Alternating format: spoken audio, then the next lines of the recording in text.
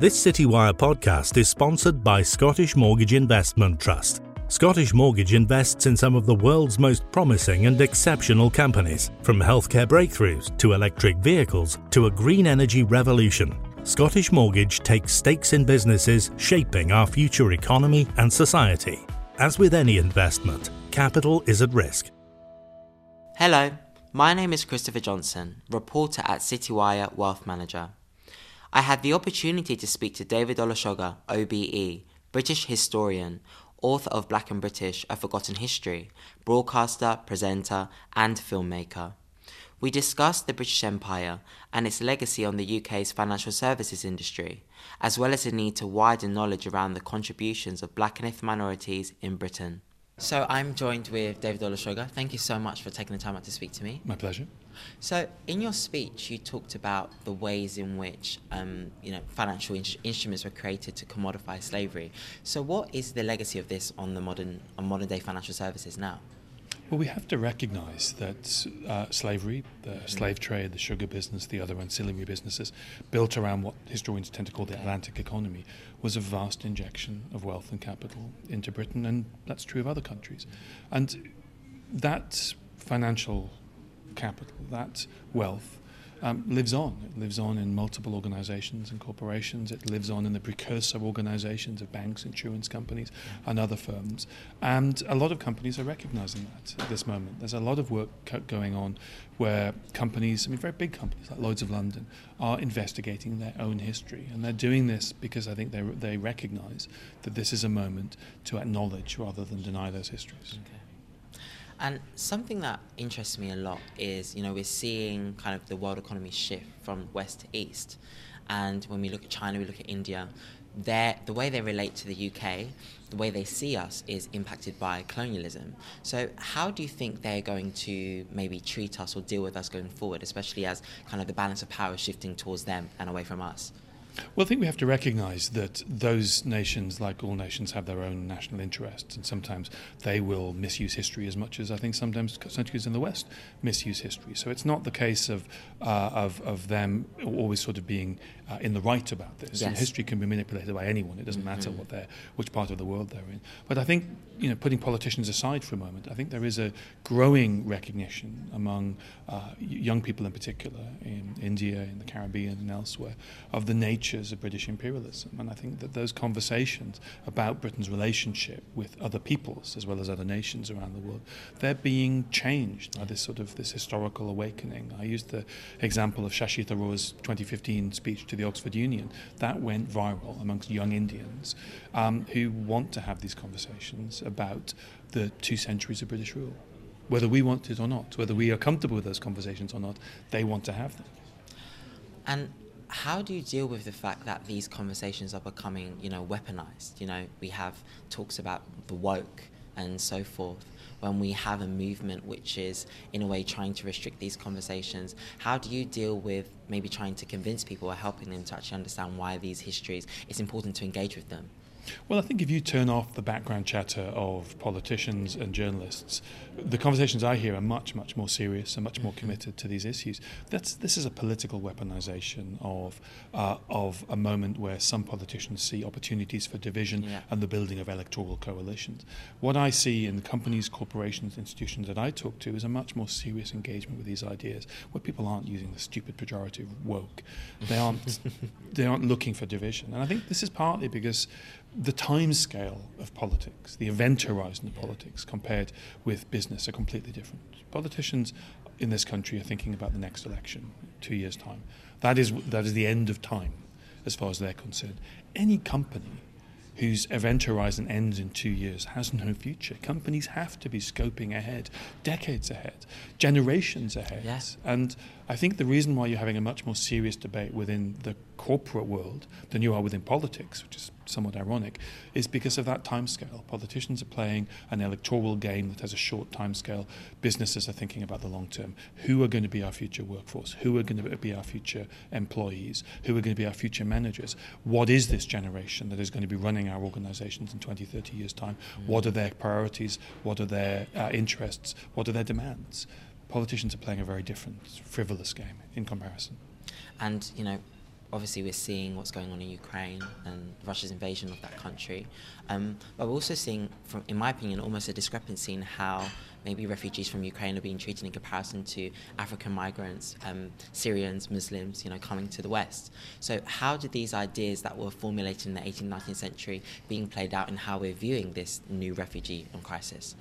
Well, the first thing to say is what's happening in Ukraine is a war crime and a crime against humanity. Absolutely. And I have nothing but sympathy and support for the people of Ukraine and everything they're suffering. But I think the question is not really for them, the question is for us. We've had 2 wars in recent years, both of which involved Russian aggression and Russian war crimes. The war in Ukraine today and the war in Syria. Both have been characterized by the indiscriminate bombing of civilian areas, and it looks like the game plan of Syria, the destruction of urban areas by artillery, by aerial bombardment, is going to be deployed in Ukraine, and I have nothing but horror for that eventuality. But I think that does make it difficult not to compare the treatment of Syrian refugees and Ukrainian refugees, people fleeing from the same air force, the same army, the same weapons.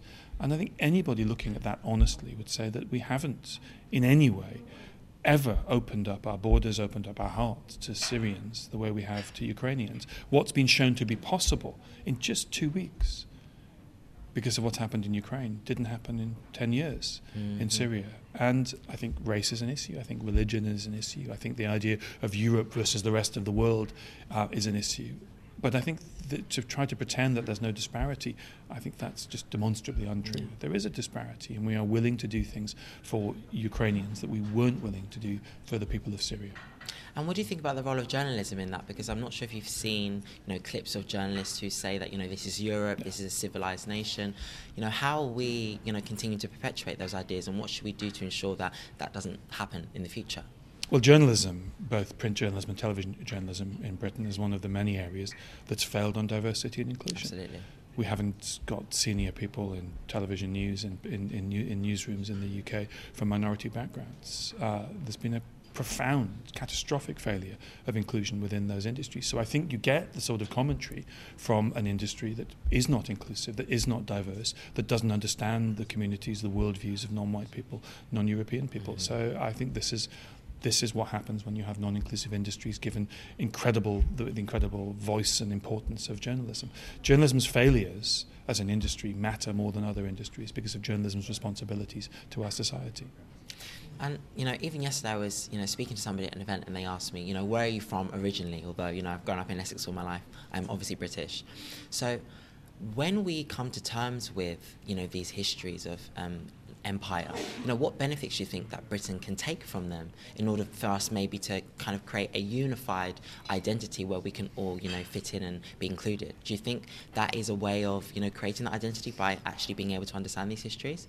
Well, I mean, we were talking earlier about prospective backgrounds. Some of your ancestors are Jamaican. Yes. Jamaica came into England's orbit in 1655. It was captured by Oliver Cromwell. From the Spanish. Now, the union between England and Scotland didn't take place for another 50 years. Yeah. So the island that some of your ancestors are from has been part of England and then Britain's sphere of influence for longer than Scotland. Yeah. And no one would say, well, you're Scottish, you're not really British. This idea that Jamaica somehow doesn't count as a form of Britishness, I think is only possible if you don't know their history. And when I ask people, when do you think Jamaica became a British colony, they'll say the 19th century. I ask them when they think Barbados came into England, under England's control, they'll say the same. 1620, 1650, these parts of the world have been intertwined with British history and British power for 400 years. Not knowing that is what creates this rejection. When people got off the Windrush, they encountered people who did not know who they were, didn't understand the histories that connected them to Britain. If you don't know who people are, where they've come from, why they're here, what their stories are, what their linkages between their stories and your stories are, then you haven't got a chance of being able to relate to one another. I mean, how do we bridge that knowledge gap?